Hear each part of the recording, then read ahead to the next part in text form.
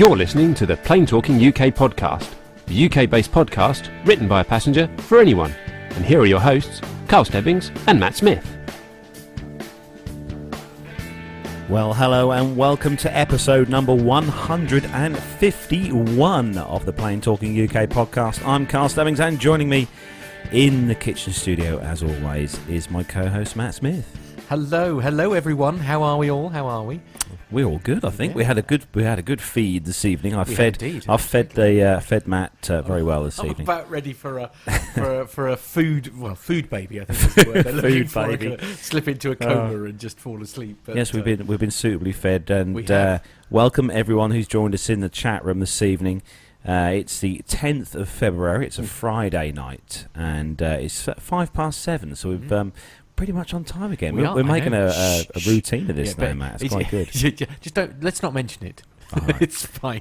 So I noticed Micah just said in the chat room, only 3 minutes late. That's like starting early. I don't. For APG, that's incredibly early. So welcome in the chat room to everyone who's joined us in there this evening. And David Corston, Don Sebastian, Owen's in there, Glenn Towler, Jennifer, Liz Piper, Micah's in the chat room as well, our main man Micah, Masha's in the chat room, Philip Davis is in the chat room as well.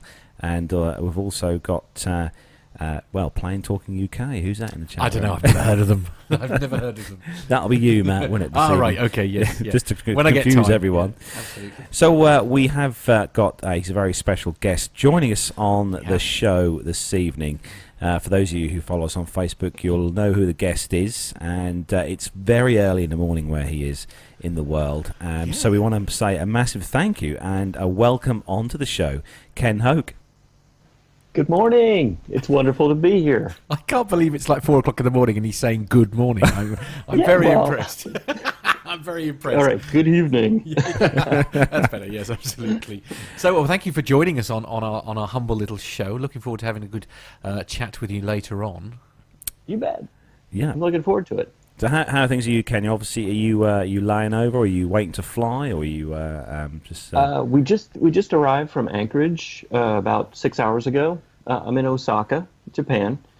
We flew Anchorage to Osaka, and I have a very unusual 2.5, almost 3 day layover. Wow. I'm here for a little while.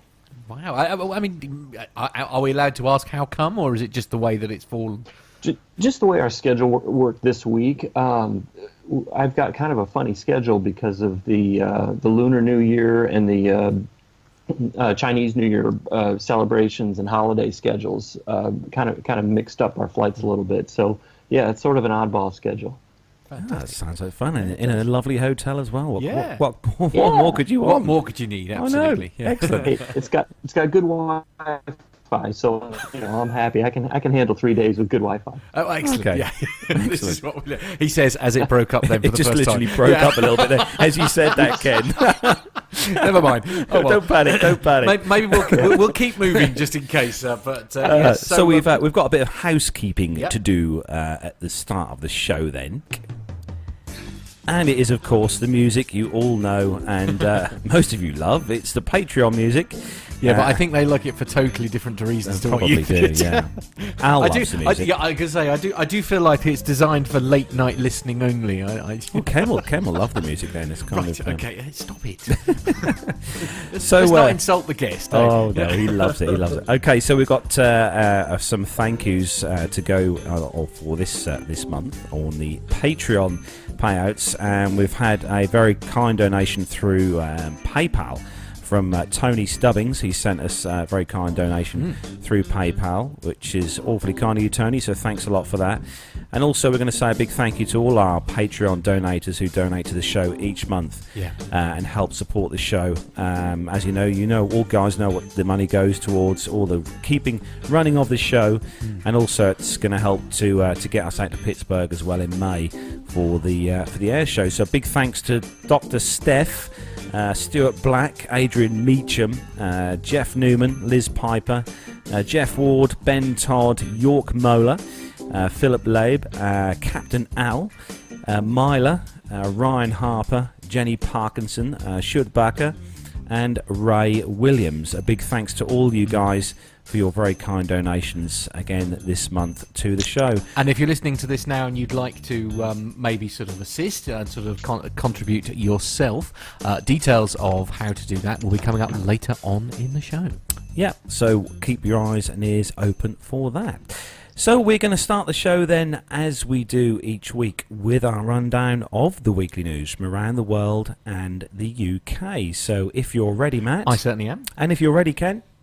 I'm ready. Let's go.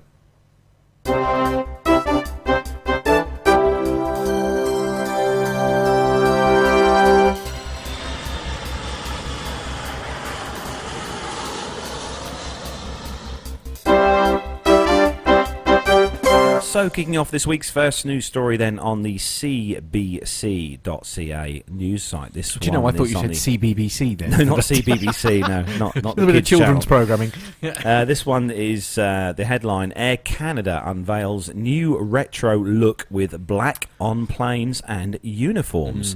I assume I have some pictures to put up for this one, do I? There's a few, yeah. Yeah, okay. So the Twitter chat room that we have, the Twitter listener chat room that we have, has been talking about this, excuse me, in some depth over the week, and some people like it and some people don't like it. So Air Canada has unveiled a new twist on an old look for its aircraft and uniforms for staff, adding black to its iconic red and white colour scheme. The airline introduced the makeover at events in Toronto, Montreal and Vancouver on Thursday this week. All the airline's 300 aircraft will soon resemble the Boeing 787s that were on display at the events. The tail, the engines and undersides are black, but the red maple leaf icon will be on the fin. The new look of the planes were designed by international design firm Winkreative? Easy for you to say. I know. Headed by Canadian entrepreneur Tyler Brule. It marks a return to the airline's look 24 years ago when its maple leaf in a circle logo, known by the French term for a hockey puck, the rondelle, was replaced with just a maple leaf. The Air Canada lettering on the side of the aircraft will also now be in black, and currently it's in red. Staff will be getting new uniforms incorporating the black. In the airline's last redesign more than a decade ago, the uniforms incorporated dark blue along with red lettering and icons. Now the base colour will be black or grey with red lettering and the maple leaf. The staff uniforms are by Canadian designer Christopher Bates. The first 3 aircraft sporting the new livery will enter service immediately. The rest of the fleet will be converted in due course. The airline's in the midst of upgrading its fleet and recently acquired 23 new Boeing 787 Dreamliners, with 14 more planned by 2019, and is also buying at least 45 C-series jets from Bombardier. Matt. Bombardier! And all those planes will come with the airline's new colour scheme. Any views on this particular livery, Cam? What do you think of Air Canada's new livery? I like it. I don't think it's bad. However, it's hard not to notice similarities to Delta. The first thing I saw when I looked at it, I thought it kind of resembles Delta a little bit. Yeah. I mean, actually, it's sort of, now you said that. It's kind of like back to basics a bit, isn't it? I mean, it's sort of quite. I mean, part of me really likes it. I mean, it is fair to say that the Twitter chat room has been very, very divided and quite well, and it has proved to be relatively unpopular with a lot of the people in there. But I mean, I must admit, I quite like it for its simplicity. So many companies with their livery and that make it so busy, you know, like so sort of in your face. I quite like the fact that it's clean and simple. Yeah, Liz has said in the chat room that this year is Canada's 150th birthday, and the AC's Air Canada's 80th was hoping for something much bolder. Way too safe and conservative, she said in the chat room. I think I said to Matt earlier before we started the show, I think it looks very corporate, very sort of professional. Almost. Yeah, businessy looking. If you know. Absolutely. Welcome to Captain Nick in the chat room. No. Also, Glenn Taylor as well has appeared in the chat room. Matthew Bunting Frame, Jonathan Warner, Blimey, the chat room's filling up nicely. It is good. That's what we like to hear. So moving on to the next story, Matt. This one is, as always, I haven't actually looked at it yet, but you. I'm guessing it's probably something to do with a certain favourite low-cost carrier of yours, it seems. It's a nice... let's say it's a nice story. It touches on a subject we spoke about on the last show. Oh, okay. All right, then. So this is on the Daily Express website. Now, for anybody who doesn't live in the UK and you don't know what the Express newspaper is, it's basically... I refer to it as toilet paper, personally, but then that's just my personal opinion. But anyway, so this is the express.co.uk website, and the headline is Ryanair says it's too nice. Airline claims passengers take advantage of its generosity. I'm not... Ryanair has claimed that its customers are taking advantage of their relaxed hand luggage allowance and now threaten to bring back the one-bag policy. As you say, we alluded to this last week, didn't we? Ryanair has had a reputation for annoying many British travellers with their cost-cutting methods in the past, but now the budget airline, who believes they are too nice, is claiming that customers are taking advantage of their relaxed hand luggage rules. The island-based carrier made some changes to their baggage policy back in 2013. The new rules allow passengers to bring 2 pieces of luggage into the cabin. Currently, travellers are allowed a cabin bag, which is no bigger than 44 litres, plus a smaller bag no bigger than 14 litres. Prior to this, Ryanair customers were only allowed 1 bag. The airline claims that staff at the boarding gates were also much stricter about the size and weight of the luggage and would often fine people £60 for exceeding those restrictions. But Ryanair bosses now believe that people have been bringing on hand luggage in bags that are far too big to fit in the overhead storage, and this has caused significant delays. Neil Suran, who is Ryanair's chief financial officer, told The Independent, "We're becoming victims of our own niceness. People aren't playing by the rules. We're seeing very large bags coming on board, which is leading to delays at the gate and indeed on board the aircraft." He added that we're asking our customers to stop bringing the body bags. Nice, stop bringing the body bags. Start bringing the wheelie bags again, and we'll all be happy. If, however, that doesn't happen, we'll have to review this along with a number of different initiatives just to make sure that our on-time performances aren't impacted. Ryanair has confirmed to the express.co.uk that they have noticed customers bringing larger than permitted bags on board and may review their current policy if this continues. The news of the low-cost carrier's baggage concerns come at the same time the airline announced its fares have dropped by 17%. Ryan? So I was just reading the chat room. Go on.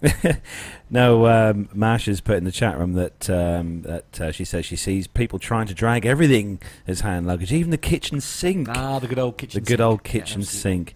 Actually, we've got someone from Harpjet in the chat room as well, haven't we? Yeah, absolutely. I was going to ask our resident Harpjet person, cabin crew what. I mean, it must be seriously though. I mean, all jokes aside. I mean, you know, we mock Ryanair and we probably shouldn't. But I mean, it must get to take an extra bag. It does. It must be a serious issue though. Like with people literally taking the Michael, as it were, taking the Mickey by having these much bigger bags. You know, it's got to have an impact on people putting these large bags overhead, and then obviously if you do run out of room, suddenly stuff has got to go. Do you know, a few years ago when you used to travel with Ryanair, they used to use those baggage frames. You used to drop your bag in to make sure it was the correct size. You know, those size checking frame things. Yeah, but they don't ever seem to use. I've never seen them use them now. I think EasyJet still do, don't they? They still use. They've got them, but I've never seen anyone have to put their bags in there to be used. But yeah, I mean, it's right. I mean, Ryanair are now apart from a few other airlines. EasyJet obviously don't, as you spoke about last week. But Ryanair are one of the few ones that allow you to take 2 items of hand luggage onto the aircraft. It's the same old story, though, isn't it? It's the minority spoiling it for the majority again, isn't it? But it's. I dare say, with what you do, hand baggage is not quite. I don't think Ken has that issue. Ken, I suppose you could probably take a car with you, Ken, if you wanted to. I suppose. There are limits. Rubbish. We usually, I try to travel light. I'll go 2 weeks on just a small Travel Pro suitcase, just because I have to carry it everywhere. You know, drag it through airport terminals, drag it with me. So yeah, I'm a light packer. We do have a few guys that carry kitchen sinks and multiple suitcases. But I don't know how they get their stuff up the stairs. We covered a story last week about Spirit Airlines. They're shrinking the size of their carry-on bags that you're allowed to take on. Ken, and have you heard that one? No, I missed it. But yeah, that would be some interesting technology if they could shrink people's bags. I like it. Yeah, could be the way forward. So next story, moving on to this one is on the where are we at? The timesofmalta.com. Fantastic website, this one. Malta, really. The man is obsessed, ladies I and gentlemen. know. I've only got to wait a few more months. I'll be back there again. So this one, Air Malta's airline livery wins Russian award. Flights to Moscow increased to three times a week in summer. Air Malta's colourful aircraft has won the Outstanding Airline Livery section during the 2016 awards event of Moscow's Sheremetyevo's airport. Probably pronounced that completely wrong. Winners of the awards' various categories include KLM, Finnair, Aeroflot, Air Astana, China Southern Airlines, Korean Air, Air France, Czech Airlines, and Air Baltic, among others. The awards took place with the participation of over 100 representatives from airlines, online agencies, and tour operators. The award comes after Air Malta's moved its Malta-Moscow operation to Sheremetyevo. God, I'm going to have to get someone Russian on here to pronounce that. The airport's newest Terminal E in June last year. The airline is currently operating a weekly service, and flights will increase to 3 times a week in operation with the peak summer times. Sheremetyevo is one of the top. Well, you've got one of these later, so is one of the top 10 fastest growing airports in Europe. Through a code-share agreement with Aeroflot, the airport is offering Air Malta customers over 30 destinations within Russia. Now, I have to agree with them, and I'm not saying this because I'm biased, because I love the country, but I think Air Malta's livery is up there with a really nice. You've got to admit, Matt, that is. Have you put it on the screen? Yes, I put it on the screen. I'm only doing it the once because I don't like it personally. I like it. Thank you, Ken. See, look, that's a paint job. Yeah. When the air traffic controller says, UPS flight 109, follow Air Malta at your 1 o'clock. I don't have any trouble seeing Air Malta. There we are. Yeah, but this goes back. This is why I like the Air Canada one, because it's not busy. This is the thing; it's so busy. It just but when you're in the air, Matt, you need a busy paint livery, you don't. So you can see it. So when you're a pilot, you can see it. But if you're in the right, that's why the Cessna 150 I fly has got a big blue and red stripe down the side. You can actually see me. No, that's because it's a go faster stripe. It might actually make it go a bit faster. It might make it go over 90 knots. Yeah, absolutely. So anyway, on to the next story, and this is quite an interesting story. Some competition. Actually. Yeah, very much Boeing so. And this is stuff.co.nz. So this is a New Zealand source for this one, and the headline is China's answer to Boeing 737 and Airbus A320 to make debut flight. Now, this is very exciting. China's first, and I'm almost terrified as I read this story out what comments may or may not appear from Captain Nick as I read this out, so you keep your eyes peeled. He's in the chat room. Yes, this is why I'm terrified. China's first homemade aircraft built to rival the Airbus A320 and Boeing 737 is set to make its debut flight.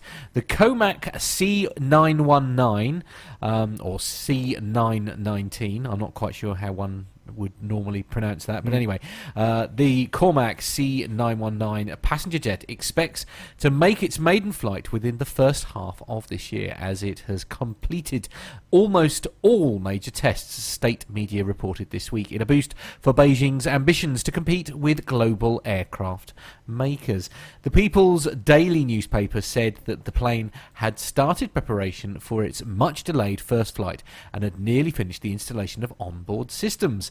In 2015, the C919's maiden flight had been delayed at least twice since 2014 due to production issues. China first gave us a glimpse of the plane back in November 2015 as the rollout ceremony in Shanghai. The narrow-bodied aircraft, which will be able to carry 156 to 168 passengers, and aims to compete with Boeing, the 737 and the A320, is a key symbol of China's ambitions to establish itself as a global supplier of aircraft. We tested the whole aircraft, its key components and connecting parts. The news agency mentioned, quoted by a name I'm not even going to attempt to pronounce, an expert at the Planemaker Commercial Aircraft Corporation of China's Cormac Design and Research Centre. It has said the China Express Airlines is to launch customer for the China Eastern Airlines is the launch customer for the plane. Comac previously said that it received 570 orders for the C919 passenger jet from 23 customers. So now, I'm just going to pop that picture up. Yeah, I'm just looking at the Comac C919 and just looking at some of the facts and figures on the aircraft. I mean, there's on the company's site, there's no orders from anyone in Europe as yet. No. But it's I mean, they're going to have a mixed kind of class with it. You've got some noise coming from your laptop there. It's going to be a mixed class with 156 passengers, or they can obviously fit with a high density 174 in there. So it is a direct competitor for, I suppose, the 73 and the A320. They're going to have the CFM International LEAP 1C single turbofan engines on those. Two of those producing between 110 and 130,000 or 25,000 to 30,000 pounds of thrust each engine. But it's I must admit, when you see the front of the aircraft, it looks incredibly like the A350, the Airbus A3. There we go. For those of you in the YouTube chat, we'll be able to see the video that Matt's just putting out on the screen there. Yeah, I mean, I think the one thing is we sort of tend to know that Chinese carriers will probably prefer this vehicle over, especially if it's sort of being government boasted, if you see what I mean. I think it does look a bit A350-ish. Yeah, it's very A350-ish. I think it'll serve its purpose, won't it? I mean, that's what it's there. Any thoughts on that one, Ken? Have you heard of or seen the? I think we need to watch the Chinese very carefully. Yeah. You know, when they go in, they go all in. I have a funny feeling we'll see a lot more of these airplanes. Be interesting to have a look on board one of these. I'd like to see perhaps a flight deck picture and see what the systems are like on board. Yeah, look for that one up, I think. So moving on to the next story, on to actually an Airbus story, and this one is breaking news today. This one has actually happened today, February the 10th. It's the airportsinternational.com website, this one, and the headline: Lufthansa introduces the Airbus A350-900. So Lufthansa has launched its first fare-paying flight using an Airbus A350-900 aircraft. LH792 from Munich to Delhi departed Lufthansa's Bavarian hub at 12:30 local time this afternoon. The aircraft used, Delta Alpha India X-Ray Alpha, is the first of 25 Airbus A350-900s that will be operated by the German flag carrier. As a type generally replaces the Airbus A340 on long-haul routes. Hear that one, Nick? Special one for you in the chat room there. Replacing the A340. The A350 has a three-class configuration offering 48 business class seats, 21 premium economy, and 224 economy class seats. To be fair, Acme Red will pretty much buy whatever the heck they want. They probably will. The type offers many economic and environmental benefits, but is also noted for a new cabin lighting system, which is designed to match passengers' natural daytime and nighttime biorhythms. So, the Boeing does that as well. It has 24 different settings to provide the right kind of light to enhance travellers' well-being throughout the long journeys. You'll also be able to read more about the aircraft and its innovative lighting system at the print edition of Airports International magazine. Now, I have to say, When I went to put this picture up, which of the nose cone there, I panicked because I thought I'd put up the wrong picture and actually put up the same one from the C919.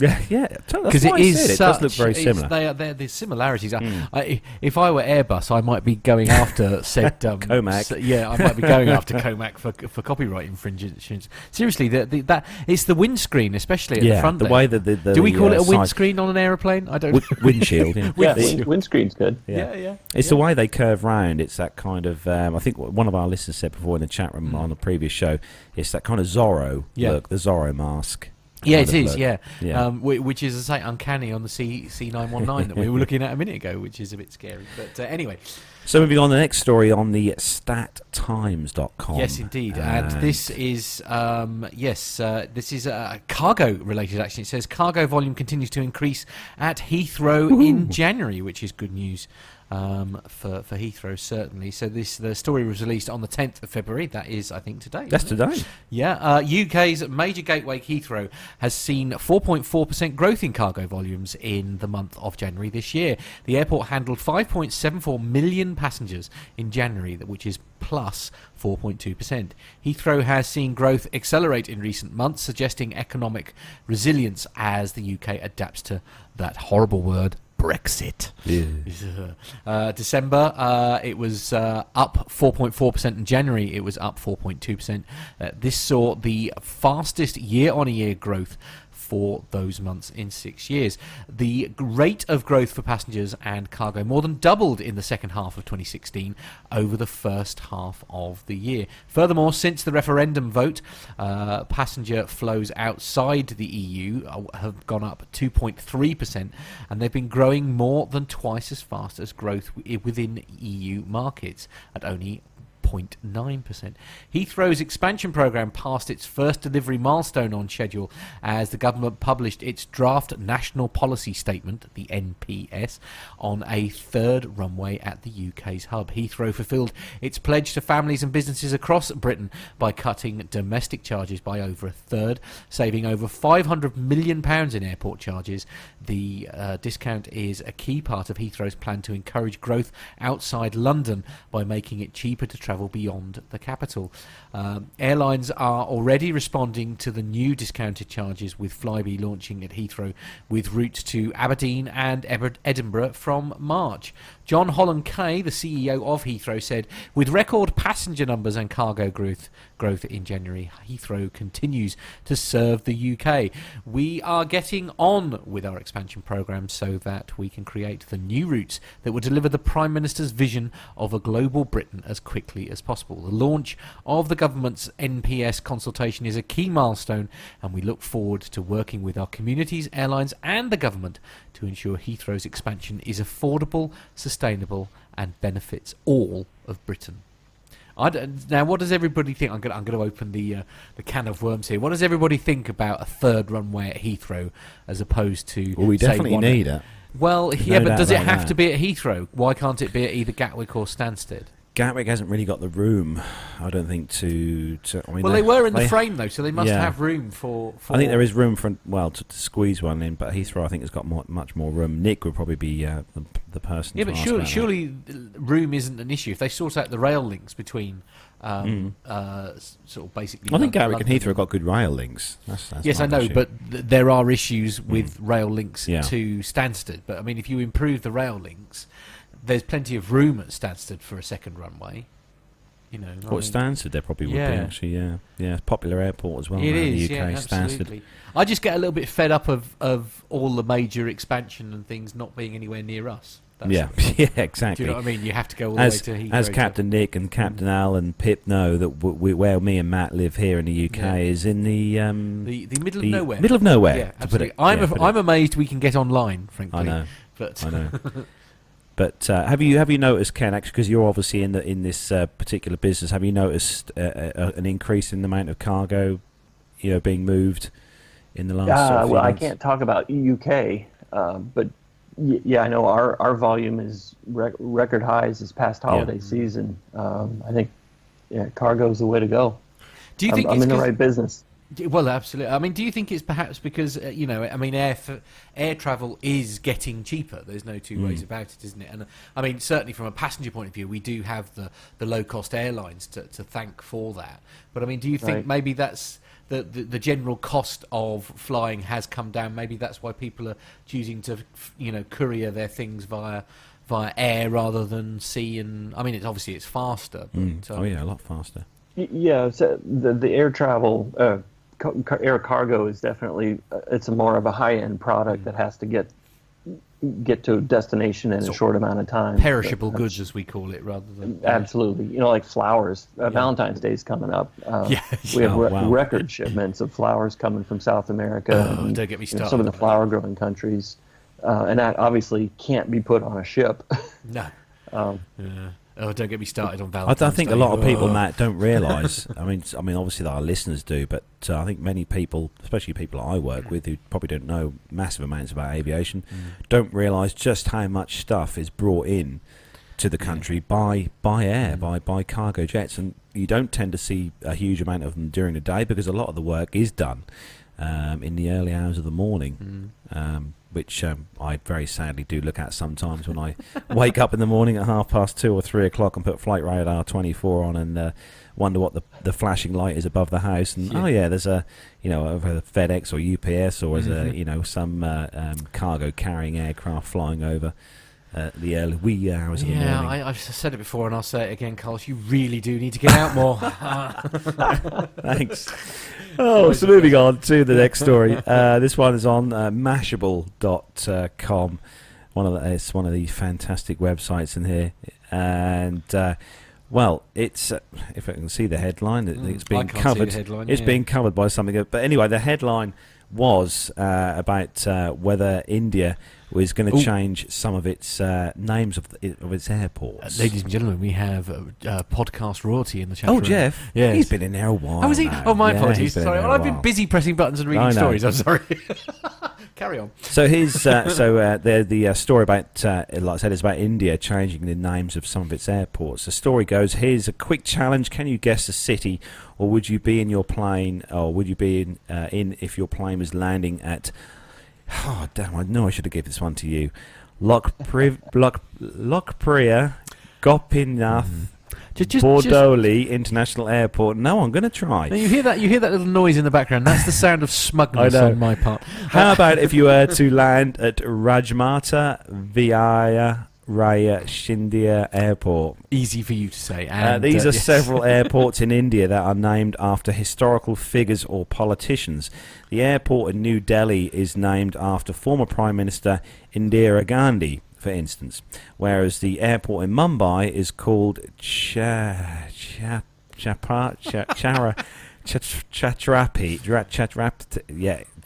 Beautiful. Really rolls off the tongue. I know. That's just so good. This is a brilliant one. I so wish I'd have left this one for you. Named after a 16th century ruler of the Maratha Empire. There we go. I can pronounce that bit okay. Well done. Yes. So making sense of some Indian airport names can be really challenging. Very true. And has been puzzling hundreds of thousands of people who fly into India every day.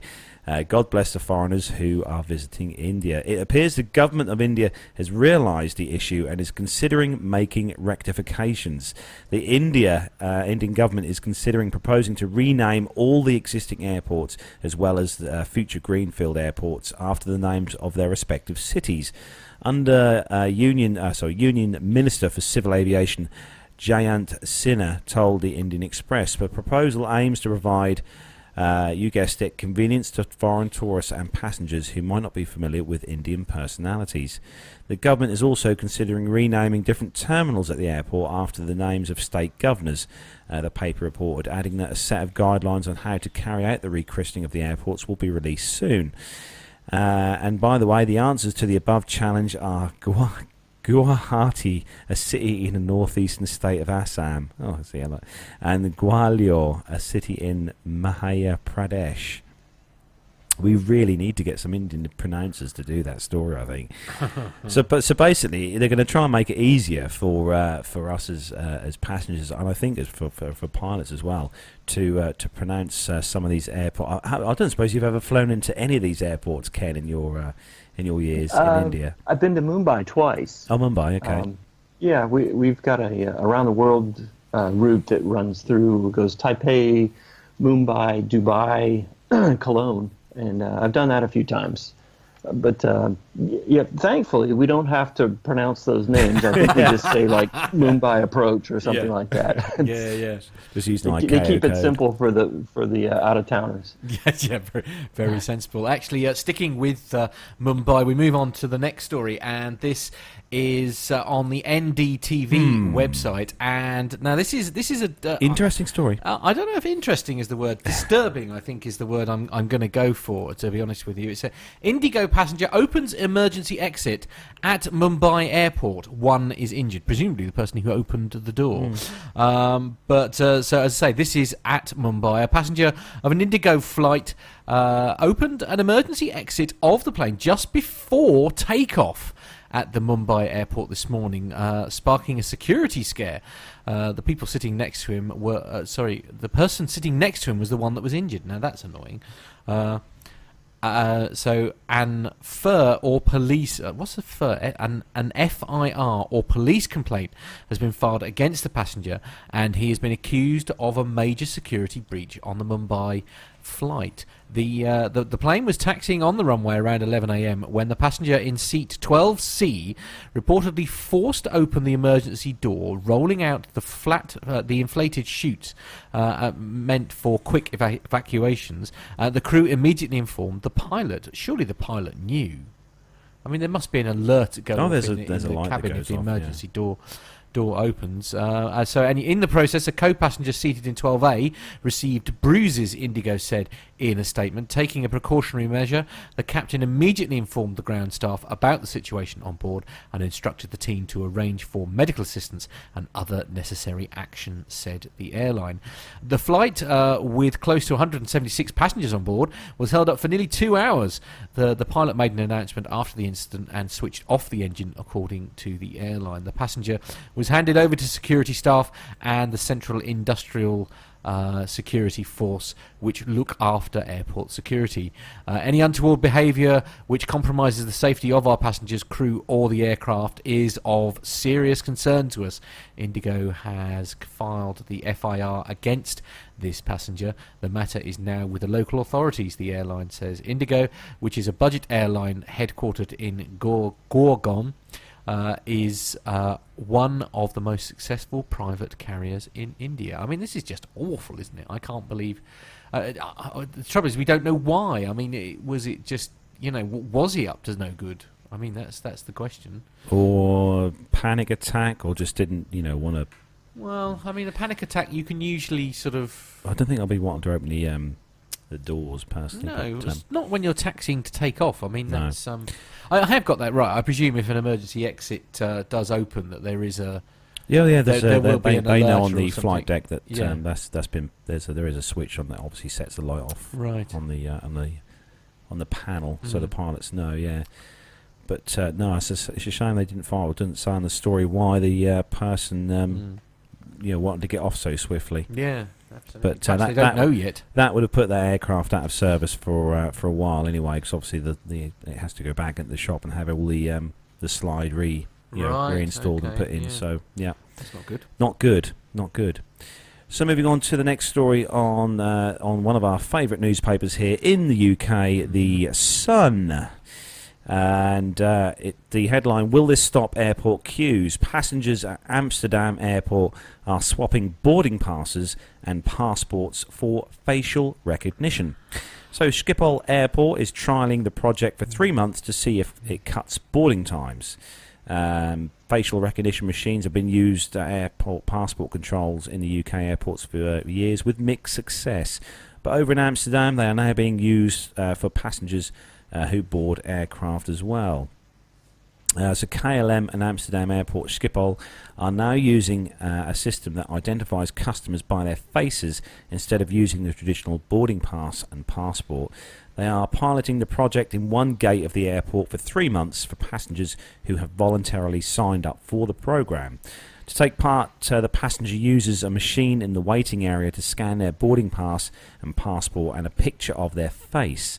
When it's time to board the aircraft, they then head to the facial recognition gate and pass through once their face has been scanned. It's thought the new software could drastically cut boarding queues at airports. And Matt's obviously put the pictures on there as we do the stories. And the ones... the actual, to believe it or not, when I came through passport control at Luton the other day, my the chipped passport actually worked. I stood there, and the gates opened up straight away, which is amazing. But it's definitely worth them trialling this first, I think, because I've seen these in action, and they can be a bit slow. I mean, I have used it at I think it might have been Stansted that I came in at.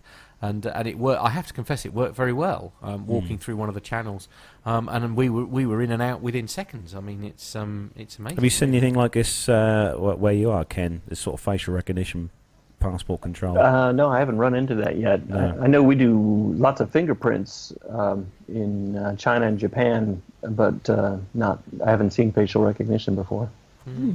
Well, I'm against it. I don't want people seeing my face. He says coming on a visual podcast. I know. Anyway, there we are. Well, that's only the listeners who see him. You're famous now, Ken. That's fine. Yeah, right. Yeah. Infamous, I think, is the correct term. No, that's Al. Oh, yeah.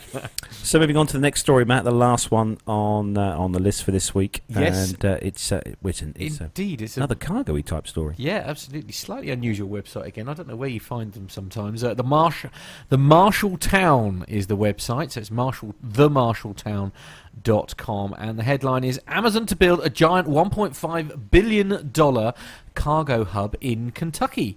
Amazon is set to open a $1.49 billion cargo air hub to take on FedEx and UPS. Ooh, boo. The e-commerce giant has secured 900 acres of land in Kentucky that will one day be the home of 40 Amazon Prime airplanes, 16 of which are currently in service. The hub will let Amazon handle more in-house shipping, allowing them to deliver packages faster and cut the costs. Amazon has been an active member of the business community in Kentucky for nearly 20 years, employing more than 10,000 people with full-time jobs across 11 fulfillment center locations. And the air hub in Northern Kentucky Airport in Hebron is expected to create more than 2,000 new jobs. As we consider places for the long-term home for our air hub operations, Hebron quickly rose to be one of the top of the list as a large, skilled workforce centralised location with great connectivity to our nearby fulfillment locations and an excellent quality of living for employees, said Dave Clark, Amazon Senior Vice President of Worldwide Operations. We feel strongly that with these qualities as a place to do business, our investments will support Amazon and customers well in the future. We couldn't be more excited to add 2,000 plus Amazon employees to join the more than 10,000 plus who work with us today across our robust operations in Kentucky. The Northern Kentucky location, not far from UPS's major hub, puts Amazon's aircraft in shooting distance of top cities. It also lets Amazon's trucks reach 11 fulfillment centers in the States. And a large operation of Deutsche Post DHL and the large operation of Deutsche Post DHL there lets Amazon transfer packages easily abroad, said Brian Clancy, Managing Director of the advisory firm Logistics Capital and Strategic LLC. Amazon's Prime Air Hub promises to revolutionize the fulfillment industry worldwide, and Kentucky is excited to be partnering with them as they embark on this disruptive, transformative and exciting venture. I don't know how... It's getting quite big now, this Amazon Prime. Mike has said in the chat room just a moment ago, actually, he said that at where are we? Just scrolling back up to the question here. I think Mike has asked Ken how that affects UPS, because obviously I think I didn't know if UPS carried a lot of Amazon stuff in the past. That's a very good question. We carry. Actually, I probably shouldn't even comment on what we carry. But yeah, this is definitely going to impact UPS and FedEx. I think it's something both companies have to keep an eye on. I was actually surprised. Amazon is definitely making moves to be a major player in the package express market. So, and I think we'll just have to watch them and see what they do. Yeah. Have you seen their aircraft around, Ken, at all, or any of their 767s? I've seen a few, just in different cities around the U.S. Yeah. Yeah, I think they only have 16 or so right now. But yeah, I have seen them here and there. I mean, I must say, from where we are here in the UK, we had. I know I occasionally do deliveries for a company that used to fulfil Amazon's deliveries, and I've noticed now in this area that they actually have their own couriers now. It's no longer being farmed out to a sort of a third party, if you like. They're fulfilling their own deliveries, even in a rural part of the world like here now. I don't know if I like the idea of an all-powerful being. Personally, I think it's nice and sensible to share the love and wealth, frankly. But there we are. Perhaps I'm a bit old-fashioned when it comes to that. They're big. They're big. I mean, I don't know obviously big in the US, Ken, but over in the UK here, the Prime thing is massive. You pay your subscription fee for a year, about £70. I think it's £79, isn't it, in the UK here? Somebody just said in the chat room, actually, the aircraft are on lease from Atlas and Air Transport International in Amazon Prime Air livery. But you might like to say you can order something. I can order something now, and it'll be here tomorrow morning. Yes, that is quite scary. Yeah, isn't it? It's scary how it works. That's a big thing in the United States too. Yeah, Amazon's definitely wanting to bring everything to your door that you need. Yeah.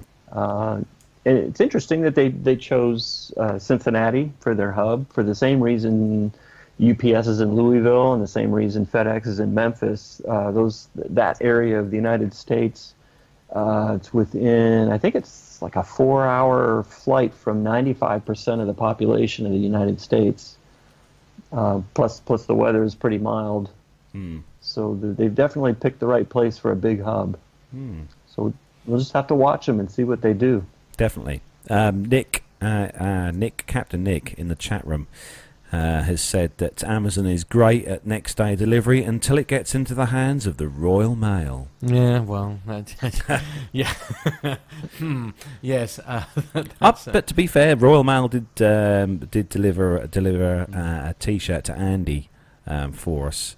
Andy, who designed all the logo and stuff for PT/UK, and I think it took less than 2 weeks to get to Canada. Not bad, not bad at all. Yeah, not bad at all. So that's where we bring the commercial news segment to a close this week. Before we chat to Ken, we've got a little segment actually, which was very kindly put together by listener Shud Bakker. Who's normally in the chat room, but he couldn't make it tonight because he's busy. But he sent us. It's a 3-part story, and it's very interesting indeed. Yeah. And it's all about the Mack Robertson Air Race, which is from London to Melbourne, which happened in 1934. So we've got 3 parts of this. We're going to play the first part for you now, and then the next part next week, and then the last part the following. So if you're all ready, sit back and put your cup of coffee ready or your cup of tea ready, and sit back and enjoy this little segment from Shud Bakker. Let's go back a little over 80 years. The year is 1934, the date is October 19th, and the location, the brand new Mildenhall Airfield north of London.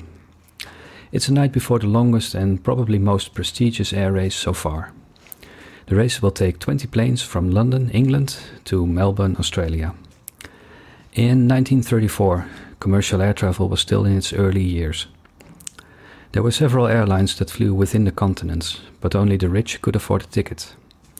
In those days, the terms adventure and danger were closely related to flying. It was a risky business. Intercontinental air travel was in its pioneering days. The only feasible passenger route between the UK and Australia was by boat, and that would take a long, long time. This annoyed lots of people, including Mr. Macpherson Robertson, a wealthy man from Melbourne who made his fortune in selling sweets. As well as being annoyed, he was also a visionary, dreaming of a scheduled air service between the two continents. To get people interested, he supported an air race from London to Melbourne. This race would go into history as the Macpherson-Robertson Air Race, or short, the MacRobertson Air Race. I believe it's also called the London-Melbourne Race. When I asked him about his goals, he said to me, quote, "While there are many reasons, 3 might suffice.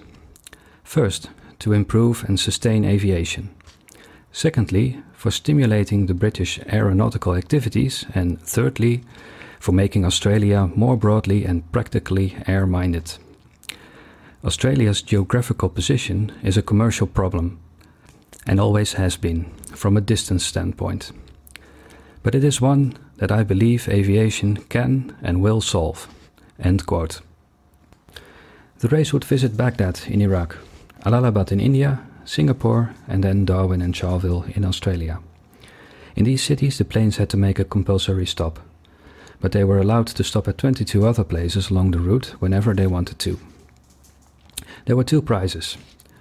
One was for the first plane to arrive in Melbourne, and the other was for the best performance based on a formula that contained speed and carried passengers and cargo. This race was called the Handicap Race. The idea was, of course, to kickstart a scheduled air service, so you could say that the speed race was to attract public attention, and the handicap race was to change the world of flying. Was a clever man, that Macpherson Robertson. Okay, back to Mildenhall. The planes are on the ramp, competitors are checking each other out, even some royalty has come over to wish their fellow countrymen luck. I'll pick a few planes and pilots. First, there is CJ Melrose, or Jimmy among friends. A young Aussie, smiling and a ton of grease in his hair. He has just come in from Australia, flying all the way solo and setting a new record.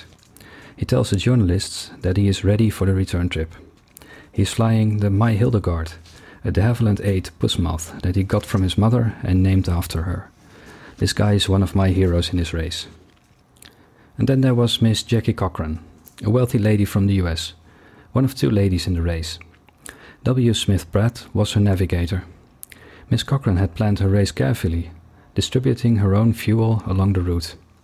They were flying a Granville R6H monoplane. There were also 3 Kiwis, and they were on a shoestring budget.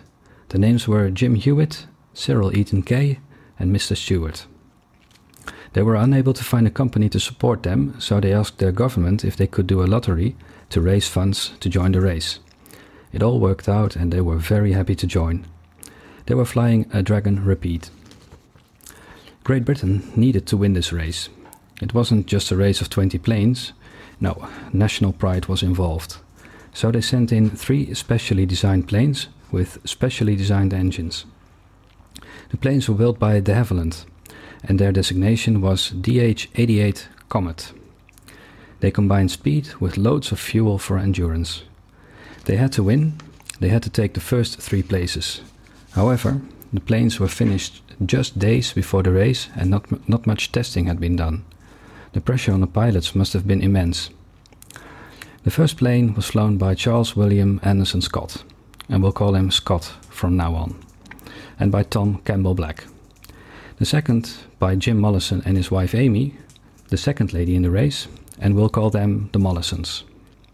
The third was flown by Owen Cathcart Jones and Ken Walker. So far, all planes were made of wood and fabric, with some steel tubing to strengthen the fuselage.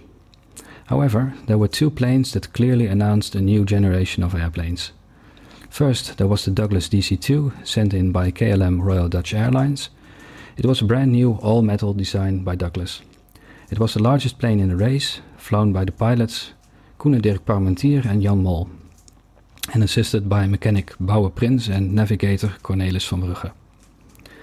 They were the only plane that was sent in by an airline. They carried 3 paying passengers and some mail. They were the coach among the race cars. Their big advantage was knowledge of the route and the logistical infrastructure. KLM had been operating a scheduled air service from Amsterdam to Jakarta in Indonesia. In those days, Indonesia was a Dutch colony, and when I say scheduled, I mean just 2 takeoffs a week. But hey, that is a schedule. KLM was one of the leading pioneers in intercontinental air travel. The pilots claimed that they would do a normal scheduled service to Jakarta, speed it up just a little bit and extend it to Melbourne. Of course, they wanted to perform well, and as we will see later, that led to a very dangerous situation. The other new kid on the block was the Boeing 247 Delta, flown by Americans Roscoe Turner, Clyde Edward Pangborn and Reader Nichols. The Boeing and the Douglas shared lots of design features and should have similar performance. But instead of carrying passengers and mail, the Boeing carried extra fuel tanks for endurance. So this was a battle within a battle. Who would win? Endurance or logistics and knowledge of the route? The last plane I'd like to mention was a Dutch plane. It was an all-wooden plane made by the Pander Furniture Company in the Netherlands. It was a fast, lightweight airplane designed to carry mail to Indonesia. The designers calculated that the KLM made much more profit on a kilo of mail than on a kilo of flesh and blood. So their conclusion was that a mail-only plane would be very profitable. It's the T-Clipper formula. Another interesting thing about this plane is that, because it was constructed by a furniture company, it probably had the best pilot seat of all. Even 50 years after the event, one of the pilots would claim that that was the best pilot seat he ever sat on. So from now on, we'll call this plane the Flying Armchair. The crew consisted of the gentlemen Asjes, Geisendorfer and Pronk. The rest of the field consisted of equally motivated pilots and all sorts of planes. Monoplanes, biplanes, civil stuff and military stuff. For PT UK listeners from Canada, Germany and Portugal, I have sad news. Unfortunately, there were no planes representing your great countries. Join us for part 2 in a series where we talk about the start and the first part of the race. Part 2 has already been recorded and sent to Carlos and Matt. I have complete faith that they will make a good decision on when to air it. It might be straight after this part, at the end of the PT UK episode, or it might be in a future episode. I'm sure they know what's best for you. Bye for now.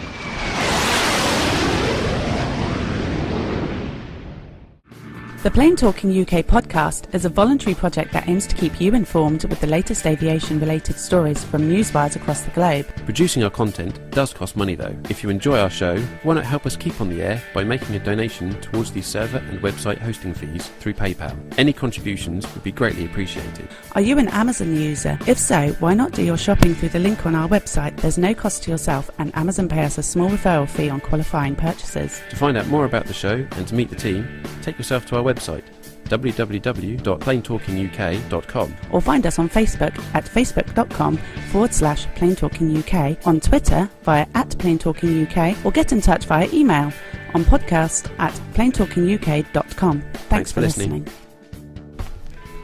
Aviation media has long been the domain of the newspapers and magazines. Well, not anymore. I'm Steve Vischer. And I'm Grant McCarran, and we're bringing aviation right into your radio.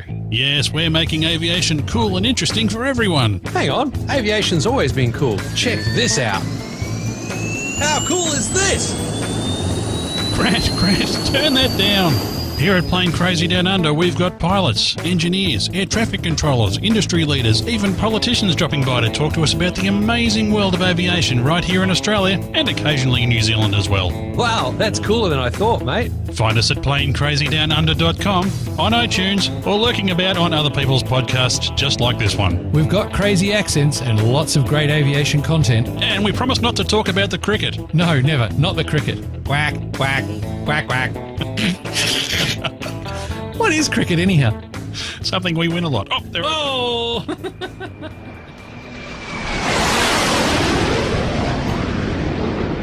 And we're back, and thank you very much to Stuart for sending that first instalment of his story in. We're going to play the second part of that in next week's show. And as some of the listeners in the chat room said, great storyteller, Stuart. very Great much so. storyteller, Yeah, it's very been good.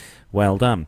We've actually got a couple of quick news stories for some military news to tell you about. Yep. So if we're all ready, we'll fire those out right now. Bash on with those now.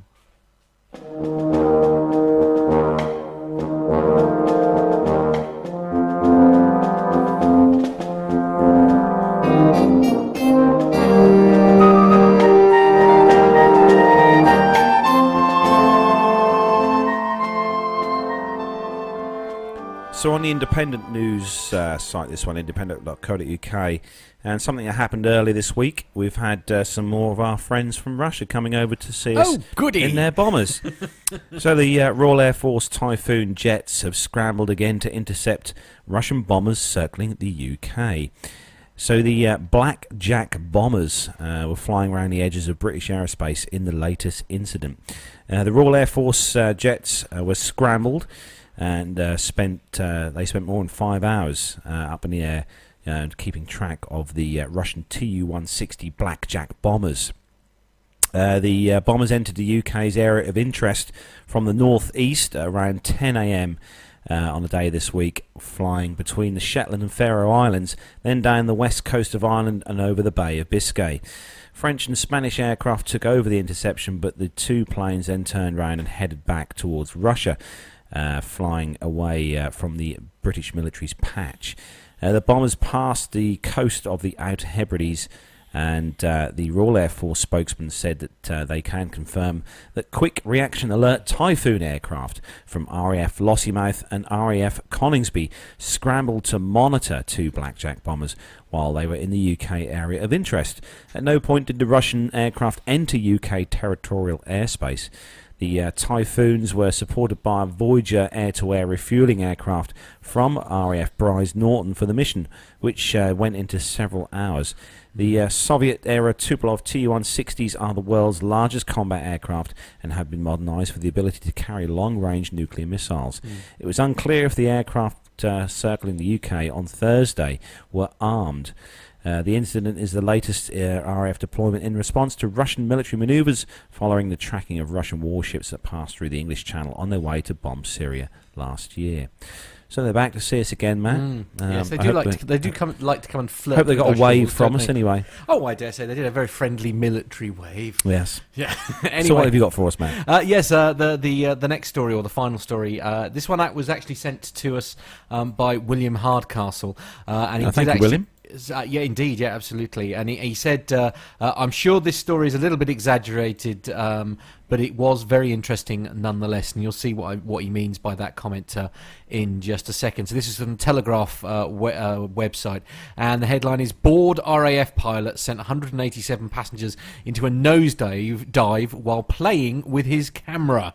A bored RAF pilot flying nearly 200 service personnel to Afghanistan sent his passenger jet into a nosedive when a camera he had been playing with jammed the flight controls. Oh, this is a story actually goes back to last year. Oh, is it? Yeah, oh, yeah. Wow. This happened. I think it was a year or just over a year ago. Wow, as well. I must admit I missed it sort of first. Yeah, time the report has come up with this actually. That's yeah, what the story 6th is, of February was, I think, presumably when sentencings and things occurred, which is why it's hit the headlines now. As the Voyager aircraft plummeted 4,400 feet in seconds, passengers were pinned to the ceiling and left thinking that they were all going to die. But after Flight Lieutenant Andrew Townsend regained control of the 197-foot wingspan aircraft, he allegedly lied in both a technical log and a service inquiry, and insisted the incident had been caused by a technical fault. The 49-year-old denies 2 counts of perjury and making a false record in relation to lying, but admits negligently performing a duty in relation to causing the camera to collide with the side stick. Bulford Military Court in Wiltshire heard that Flight Lieutenant Townsend was bored while flying from the UK to Camp Bastion in Afghanistan and was practicing long exposure photography when his co-pilot left the cockpit to get a cup of tea. His Nikon DSLR camera was positioned in front of his arm rest and became jammed with the plane's controls controls when he moved his seat forward in the incident in February 2014. The camera wedged between his armrest and the side stick, a joystick used to control the plane, which pushed it forward, disengaging the autopilot and causing the plane to nosedive. Nigel Lickley QC prosecuting said the descent was unannounced, so passengers experienced weightlessness. Wow, awesome. That sounds like cool. Not. They were thrown to the ceiling and thought they were all going to die. This all happened while he was alone in the cockpit. The co-pilot managed to get back. I'm always terrified to think what's going on in the chat room right now. The co-pilot managed to get back to his seat and was in fact on the ceiling while trying to gain control with Townsend. Fortunately, they managed to gain control again of the plane. During the nosedive, Lieutenant Townsend repeatedly swore and later announced to his 187 military passengers he was not sure what caused it. Both he and the co-pilot were pinned to the ceiling and wrestled with the controls as aircraft plummeted towards the Black Sea carrying 187 passengers. I won't read on. Yeah, this story. I mean, this is a fairly old, but it just goes to prove though that how long the prosecuting to get to the end of and stuff. How long these take to do. It's not just when you've got stuff that happens in the commercial world, but even in the military world, these things take time to for the prosecutions and stuff to all be put into place and that. But just have to say, I mean, if this had been a proper aircraft, such as a Boeing, with a proper control yoke, it wouldn't have happened. These side stick things and stuff. Anyway, just for Nick, that one. Ken's laughing there. Yeah, absolutely. Anyhow, right. So we'll move swiftly on then to obviously to our special guest that we have with us on the show. Thanks again to you, Ken, for joining us in this early hour for you today. But Ken, welcome again onto the show. As I said, we've got some questions that have come in the chat room already for you. Matt's busy scrolling through, finding some of those. But Ken, tell us a bit about how your aviation career. How did it all start for you? Was it a Cessna 150, or where you did you progress? Actually, it was. Yeah, I'm a civilian trained pilot. I started in. I think my first flying lesson was 1982 in college. I went to an aviation university, Middle Tennessee State University, in Murfreesboro, Tennessee, which is a little bit south of Nashville, Tennessee.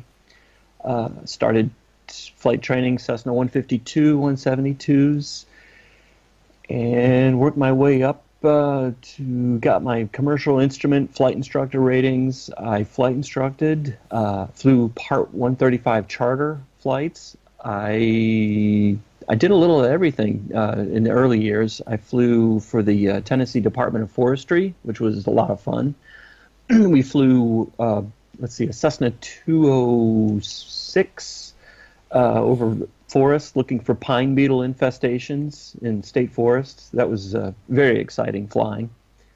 A little bit of forest fire patrol work. I flew in charter. Got my cargo started early. I flew airplane parts. I flew some body parts. Did some organ procurement flights for one of the local hospitals in Nashville. Those were kind of fun. We would get a call in the middle of the night to fly I was flying a Piper Navajo at the time, fly up to Nashville, pick up a organ procurement team, which was usually a couple of nurses and a doc, and we would fly to a small town in Tennessee where there had been a deadly auto accident with an organ donor. And these guys, we would taxi up, the team would jump off, meet an ambulance, get rushed to a local hospital, and about an hour later, they would come back to my airplane, ready to go, carrying an Igloo beer cooler, and I did not want to know what was in the cooler. Pays not to, no. just glaze over and move on. Yeah. They'd come back out in the airplane, blood on their scrubs, and I'd be like, yeah, you're right. Just get on the plane, let's go. Yeah. We fly them back to Nashville, and they go do their thing. So that was one of the kind of the cool stories I got to do. And And being in the Nashville area, I also flew auto parts there was a Nissan auto plant. We'd fly up to Toronto, pick up spare parts for the auto factory. Sometimes they would run short of even a small part. They would need 20 of something, and they would charter airplanes to go get these parts, so they wouldn't have to shut down their production lines. That was the beginning of my cargo career. And then after that, I was hired with American Eagle, which was the American Airlines regional carrier at the time. We were in Nashville. I don't know if anybody remembers Nashville Eagle. That's the name of the company I worked for. They later turned into Flagship Airlines, which some people are more familiar with. They're long gone now. I flew for them. Started out with Metroliners, flew Fairchild Metro 2s and Metro 3s. Yeah, the twin 19 passengers, no flight attendants. Then I upgraded to the amazingly awesome British Airways British Aerospace Jetstream J31. Another 19-passenger wonder. No autopilot, no yaw damper. I felt sorry for the passengers in the back, swinging back and forth. You need to be keen on flying to enjoy one of those flights, I fear. I can't tell you how many passengers would get on and just look and go, oh my gosh, I didn't think I bought a ticket on this. And then they'd look at me. I was like 16 at the time. Splendid. You know, like, are you old enough to fly? Yeah. Where's your dad? Yeah. Yeah. That was fun. I've been blessed with young looks, so I was obviously old enough to fly, but I looked like I was 16, and people would ask me to carry their bags for them. The tips were good sometimes. Wow. You also, Ken, you also flew one of the more iconic aircraft of the early passenger, 70s, 80s passenger, the DC-8. I did, yeah. When I got hired at UPS, the mainstay of the UPS fleet was the Douglas DC-8. I've got my Douglas shirt on. We had 48 of them.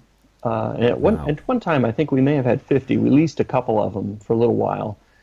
But I flew that for almost just shy of 20 years. Wow. Sat in all three seats. I was a flight engineer for 4 years and first officer for 6 years. And the remaining 9.5 years that I was on the DC-8, I was in the left seat. I was a captain, flying to everywhere from Cologne, Germany, went to Honolulu, took it to Taipei, but mostly in the later years it was a domestic plane. I flew to Jennifer's Airport a few times, more than a few times. Out to Ontario, West Coast, East Coast, all over the United States. Actually, Jennifer said in the chat room, Ken, she said, "Why don't you fly to her airports anymore?" Why don't I fly to her? Okay, well, it's not because of Jennifer. Once the DC-8 rode off into the sunset, I transitioned over to the 757 and 767, and I'm in an international domicile. I live in Louisville and I fly out of Louisville, but we have kind of a double domicile in Louisville. We have a domestic 75, 76 domicile and an international side. And I'm on the international side, which I fly primarily Asia routes. If I can hold them in the summer, I'll fly some Canadian routes. And about once a year, I get over to Europe. Not very often. My family schedule and work schedule, the Asia trips seem to work out better for me. So that's why I don't get to see Jennifer's Airport as much as I used to. Occasionally, during Christmas schedules, peak schedules, they throw all sorts of oddball schedules at us, and I get in there once in a blue moon. But so how was the DC-8 though, Ken? What sort of beast was that to fly? Obviously 4-engine, but very similar to the 707. It was awesome. The mechanics called it the Flying Museum. And I'm a bit of an antique nut, And so you get in this old airplane, and really it's like you're sitting in this history. And we had airplanes from dozens of different airlines. Some of these airplanes had been flying military charters during the Vietnam War. We had one airplane that had been damaged by surface-to-air fire and had been repaired. The stories for some of these airplanes are just amazing. And they just keep flying. You know, there's a great story about the strength and power of a DC-8. There was a big hailstorm hit Dallas. I think it was Dallas-Fort Worth, and dozens of airplanes were grounded because of the hailstones damaging the airplanes, except for the DC-8s. The joke was that the hailstones bounced off of the DC-8s and hit the other airplanes, grounding them. And all the DC-8s were able to get out that day after the hailstorm because the mechanics couldn't find damage. So we've got a question for you from the chat room, Okay. Ken, from Tony S. And he asks, what are your thoughts on single pilot operations on cargo planes? My thoughts, pretty negative. Not a good idea. You really need, the airplanes are designed to be flown by two people. They really are. You can't, the current aircraft that are in operation just can't be flown by one person. You'd have to have a whole new generation of airplane designed. And I'm sure that's being worked on, and the technology is available, but we are human, and it's nice to have two people. Sometimes you need a backup. Yeah, very true. I don't think we're going to see single pilot heavy aircraft operation I think it's going to be long after I retire. Yeah. Another question as well. Tony asks us as well. Do you get to pick your destinations, and can you explain how seniority works within cargo companies? Because we hear obviously all the time with the passenger commercial pilots who come on the show how the seniority works with those guys. But as with destinations, do you choose to pick them, and how does the seniority system work? We do. The seniority system at my airline is very, very similar to a passenger carrier. Your seniority is based on your data hire. So the people that get hired first have a higher seniority number, or actually lower seniority number, and the way our system works is we bid every 2 months, and a lot of passenger carriers bid every month, which seems like you're always bidding. I've done that, and it's hard. We do every 2 months, and every 2 months we get a bid packet. It used to be a stack of papers, now it's on a PDF, but it'll have all the schedules that have been built for the next 2 months. And you go through the schedules, pick the ones you want. You can look at the destinations. You can look at the days on and the days off combinations. We've got some that are 2 days or 2 weeks on, 2 weeks off, week on, week off. We've even got more like a passenger kind of thing, 3 days on, 2 days off, 4 days on, 3 days off, that sort of thing. And you just rank all the schedules in the order that you would like to have them. And you put your bid in, and then the company then awards the schedules based on seniority. They take the guy who's got number one seniority, he gets his first choice. Number two seniority guy, they look at his top two choices and take the first one that's available that hasn't been taken yet. And you go all the way through. So I'm like, I think I'm about 85 for my fleet. So I have to look at all the schedules, and I pick my top. In theory, I have to pick at least 85 schedules to make sure I get something that I want. In reality, I sort of know what other people are bidding. You get used to doing this. Everybody's got a routine, so I can usually put in about 30 bids and know about what I'll get. And then just to make sure, I'll throw in some reserve lines and some lines that are less preferred by some people, just to make sure that I don't get left with not enough bids. If you don't bid enough lines, the company just assigns you something, and you don't want to do that. Make sure you bid things that have the days off that you need, or so you don't miss stuff from the kids' school projects and things. Liz Piper was saying, actually, that you mentioning sort of routes and things there, as you saying, I think Ken said that Singapore was your favourite airport, and she would like to know why.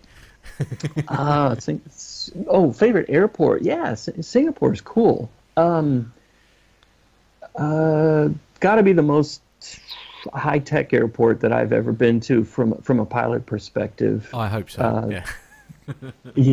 They've got an amazing computer-operated guidance system on the ground. The taxi lights tell you where to go, and I wrote an article about it on my website. It's called the AeroSavvy Guide to Airport Lighting, and it talks a little bit about this system.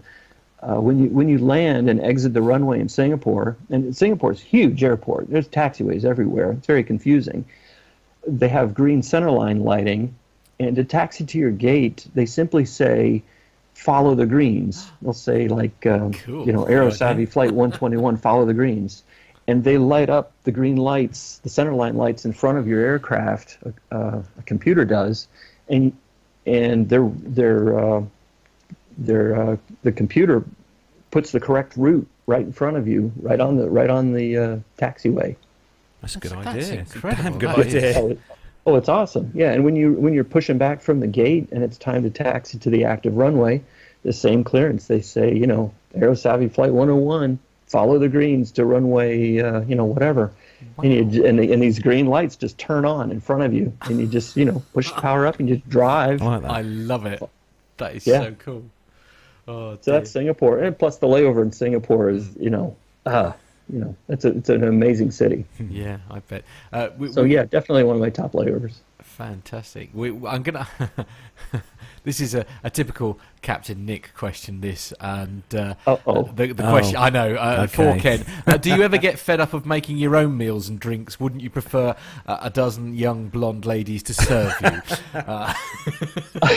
I saw that one in the chat room. The short answer is no. Right.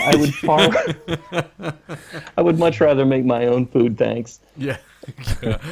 Honestly, that is so. Yeah, we have a good time in the airplane. There's usually, coming over to Osaka, that we had a crew of 3 because we were over 8 hours, and you take turns cooking, and some guys take a lot of pride in preparing meals. We bring cookie dough sometimes, make cookies. The flights out of Cologne, guys always go to the markets and buy bratwurst and bread and rolls, and we're back there cooking bratwurst in the oven.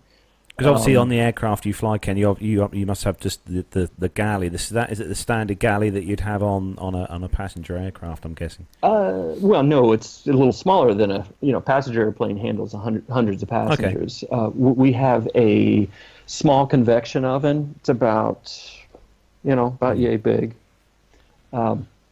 It can hold three trays of meals. There's aluminum foil in there, so the bratwurst doesn't go everywhere. We've got our bigger airplanes, 747 MD-11, have refrigerators. The 75 and 767, we have coolers, just a big igloo cooler that they pack with dry ice. Okay. So we have juices, water, drinks, sodas, one hot meal for the shorter flights, 2 hot meals for the long flights. On the domestic side and in Europe, on the very short flights, there's usually a cold sandwich, vegetables, and some fruit. So we get fed pretty well. Liz says, sounds like firefighters cooking on shift. Richard King has actually said, barbecue must be a bit smoky, though. Yeah. No. Yeah. We keep the smoke to a minimum. Right. Yeah, smoke's not a good thing on airplanes. Don't set any alarms off. No, absolutely. It sounds like you looked after fairly well on board. You look after yourselves fairly well on board. Yeah, we anyway. do. Yeah, best coffee in the world. Oh, obviously. Excellent. Yeah. So another question from Tony S in the chat room again. Ken, this is obviously one of the big stories that we've heard of now for quite a few years. What precautions do you need to take when carrying lithium-ion batteries? Oh boy. Well, a lot of people have heard UPS Flight 6, one of our 747s we lost in Dubai, most likely due to lithium-ion battery. We had a DC-8 in Philadelphia that crew, thankfully, they got the airplane on the ground and escaped safely.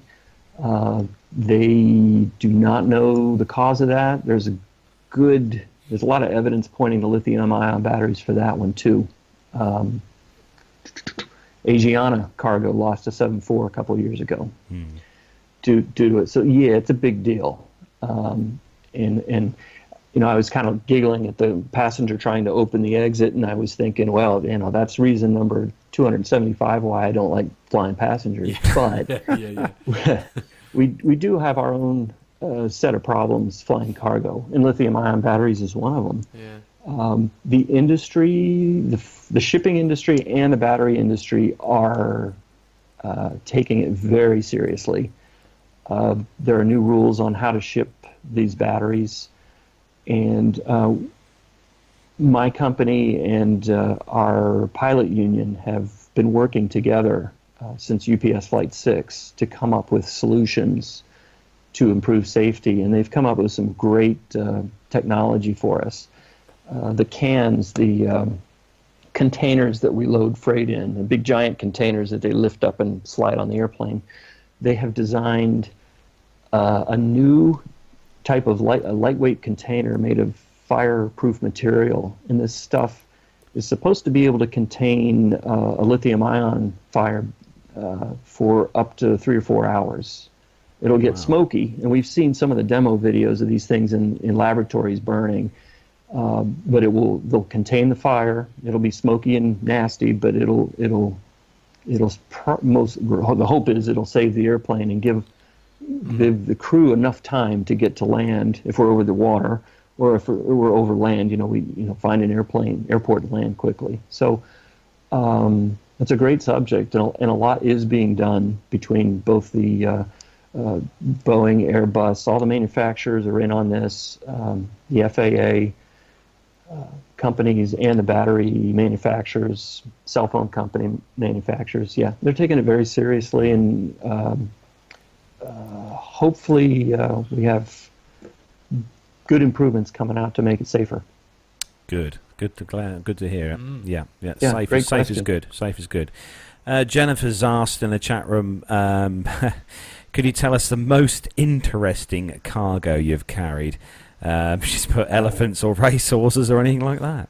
Okay, I haven't done racehorses, but that's a big deal. There's several charter companies that specialize in racehorses, and living in Louisville, home of the Kentucky Derby, we see these things all the time. I think Coletta Charters has dedicated aircraft they use for horses. They've got stalls in them, they fly racehorses around.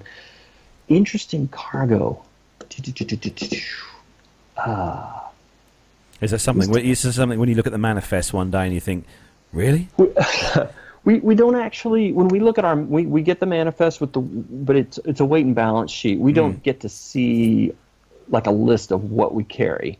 We do get a list of hazardous materials that are on board, and that's very generic too. It just has the name of the manufacturer and what the chemical name of it is. So yeah, we don't get a list to go, oh, look at, we're carrying, whatever. Occasionally you stand and you watch them loading the airplanes and you see just interesting things. Lots of pharmaceuticals, packages from big companies that sell stuff online. Seafood. Seafood's a huge thing, especially on these routes that fly back and forth between Asia. We take seafood over there and we bring seafood back. No, it doesn't get whiffy at all. No, it's frozen. Yeah, well, and I laugh. The flower flights in South America, those do get whiffy. They say the guys that fly those go like, yeah, airplane smells great. So yeah, there is interesting cargo. Occasionally we see stuff.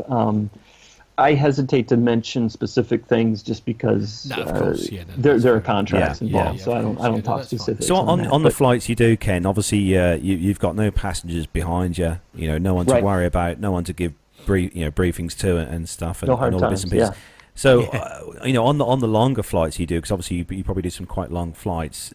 Do you just kick back and relax, or just chill out and enjoy the ride, or is there sort of, obviously you go through the routines and stuff that you do as a pilot? I noticed somebody said something about wearing T-shirts in the chat room. Yeah, for instance, we'll talk about today's flight. We left Anchorage, headed over to Osaka. It was about an 8.5 hour, 9 hours by the time we taxied. Once we're airborne and leveling off in cruise, we usually take turns to get up, take our uniform shirt off, put on a sweatshirt. Some guys have just put on a sweatsuit. They'll just run in the back, get a little privacy, and put sweatpants and sweatshirts on. We don't have to go back and talk to customers. Oh, how lovely! But we essentially were chilling out. Some of the pictures that I post on Twitter, I always get good comments on them when I put a picture of when I'm on my break and I take a picture of the other two guys up front running the airplane, and they're wearing T-shirts or sweat jackets, and people always comment, "Don't you guys wear uniform?" And we do. When we are exposed to the public and our customers, we wear a uniform. We look good. I rock the brown pants. Like it. So we do put on a professional image to the general public, and we're treated like professionals. We want to act like professionals, and we want to definitely look the part. Yeah. So when we're leaving the hotel, we're dressed. People don't know. Most people don't. They always ask, "What airline do you fly for?" "I'm flying to Chicago tonight. Are you my pilot?" They're like, "No, I'm flying cargo." Yeah. But on the long flights, when we get in the airplane, we'll go ahead and get comfortable, and then just before top of descent, when we're getting ready to descend, we take turns, get up, put our uniform parts back on. So look good for the landing. Yeah, absolutely. Well, what's the longest flight you've ever done then, Ken, so far? What's the furthest distance? It would be Anchorage. I want to say our current longest flight on my fleet is like Anchorage to Incheon. We used to do Anchorage Taipei, which was really long. It's like 9 hours, 10 hours. Now the 747 guys and the MD-11 guys, they do the ugly long ones. For us, Anchorage Osaka today is about our longest current flight in our system, which is about 8.5 hours in the this time of year. There's a great question actually in the chat room from Richard. He was asking the question, Ken, are the aircraft always maxed out on weight for each flight? That's an awesome question. No, they're not. Right. And it depends. Just like you think of a passenger plane, some flights you have 30 passengers that book a seat to Toronto, and some flights you're going to have 200 passengers book a seat to Toronto. The same thing with freight. It varies. We have certain routes that are like always maxed out. Our flights from Anchorage to our main hub in Louisville are often we're at max takeoff weight, and that's because we take all this Asia volume. It funnels through Anchorage, and then we have 6-7 flights a day sometimes of wide bodies flying freight from Anchorage to the hub in Louisville for sorting and then distribution throughout the U.S. So yeah, that's one flight typically that we're always going to be, for the 767, we're going to be pushing 400,000 pounds. Wow. For takeoff. And then interesting, our schedule this week is a little bit odd because of the Lunar New Year and Chinese New Year holiday. Our flight from Anchorage to Osaka today, we had very little freight. I mean, we were light. It was almost more like a repositioning flight to get the airplane back out here. Right. And then once the holiday's over, the cargo's gonna come back, and then so occasionally we fly empty airplanes, just like the passenger flights. You've seen those pictures. Literally for that purpose of repositioning, as you say, because I mean, you may not necessarily sort of your next load may not necessarily be where you landed. Exactly. Yeah. Right. Yeah. And sometimes they have to move airplanes to where they need them after a holiday or after storms. Winter storms are terrible for both passenger and cargo because you end up with everything's out of place, and so you have to shuffle around a little bit. So on the flight deck, and Ken, obviously the passenger aircraft pilots have these. I'm guessing you guys all have EFBs now. We do. I brought mine for show and tell. He's got his EFB there. Look. Yeah, doesn't that look much more better than having 4.5 tons of much paper? More better. All right, much better. It's much more better. It's much more better. What kind of horrific English is that? Okay. Yeah. It's Suffolk English. But that's got to be better than carrying around sort of 25, 30 kilos. It's certainly a lot lighter. Of yeah, paper. absolutely. Hey, look at that. Oh, look at that, this is about 25 pounds worth of JEP charts right here. Plus company manuals are everything. We actually have the ability to carry more information now than we could before. So we have more access to more technical information more data than you've ever had.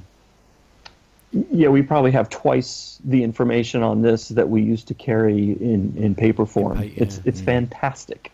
Yeah. It's and everybody can have their own copy. They can take it with them like you have done now. It doesn't take up anywhere near as much room in the aircraft itself. And I'm guessing on the flight deck as well, Ken, even on the older Boeings and the 75, 76, you've got charging points on there where you can charge those units up. Or? We actually don't on the 7576. They have not installed charge units. Now I don't know if they're going to plan on doing that or not, but the way we're authorized to use these on board is they have to be fully charged when we show up for work. Okay. And then we have a company issue backup battery that we carry in our. Kind of like a power brick. Yeah, sort of. It is. It's a power brick. Yeah. It's a puck about yay big. I can't remember the brand name, but it's one of the brand names. Matt's got one here. This sort of thing where it's got a USB port on it, and you just sort of absolutely carry it in your bag. What a brilliant present that was that someone brought you, Matt. Carlos gave it to me. That's why. I know. That was my present. Yeah. So we carry that just as a backup. But the onboard, the iPad batteries last. I'll get through a 3-leg night in Asia, and I'll be down to maybe 60%. Wow, that is a good lot of batteries. So good. They last a good while, and then you just charge them up. And we have the backup battery in case. So going back to the aircraft weights and stuff again, Ken, I'm guessing obviously because you fly freight aircraft and these haven't got seats and all the IFE systems and all the weight and stuff inside, when you are empty, it must be incredibly easy to take off. Yeah.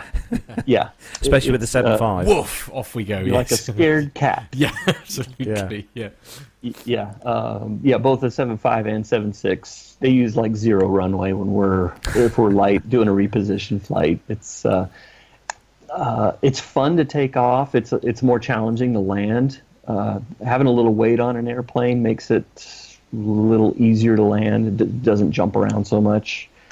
Today was a special challenge because we were very light landing in Osaka. We had 35 knot gusting crosswinds. Thankfully, it was my first officer's leg. He, volunteered. I volunteered him to fly the leg, but it was gusty, and we were bouncing all over the place, and we were all just commenting like, it'd been nice to have a heavier airplane. So just a few more questions then, Ken, before we wrap up. Sure. Another question from Tony S. Do the converted freighters fly the same as the dedicated freighters? Because obviously you have the cargo conversions, which are converted from passenger aircraft to freight, and then you have the aircraft that are built as freight aircraft. Yeah. All of our 757s and 767s are dedicated freighter variants. However, the passenger conversion and a freighter are going to fly exactly the same. The same cockpits.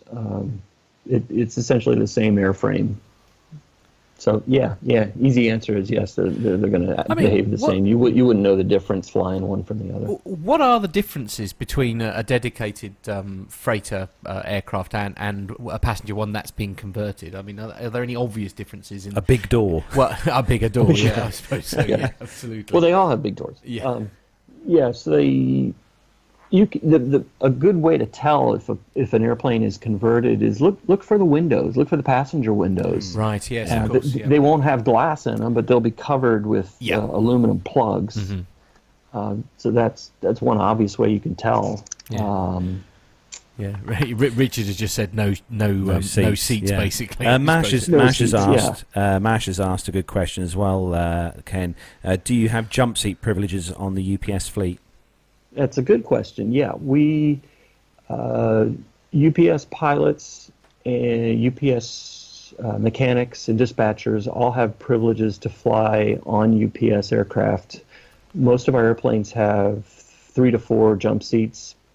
767 has 3 fairly nice jump seats behind the cockpit, plus an observer seat in the cockpit. That would be for a check airman or an FAA observer or something like that, but it can be used as a jump seat.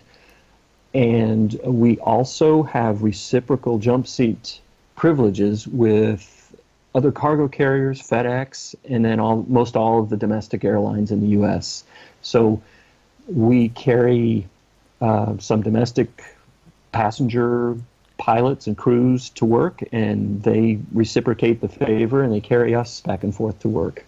So it's a nice perk. We don't get discounted ticket. We can't get like free passes and family passes like a passenger carrier would give out. But the nice perk we have is the reciprocal jump seat privileges.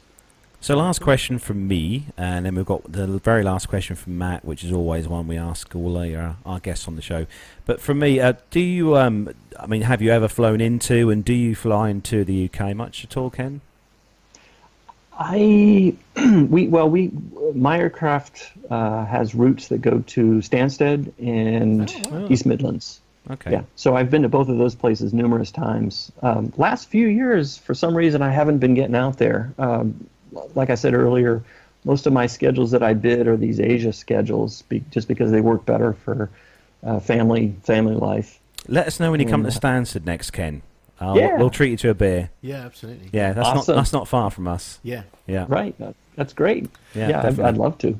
Awesome. Now we asked this question to all of our pilots that we're lucky enough to have on our show. Whether you're humbly trying to mind your own business as an air show, or you're actually on a guest on the show like you are now.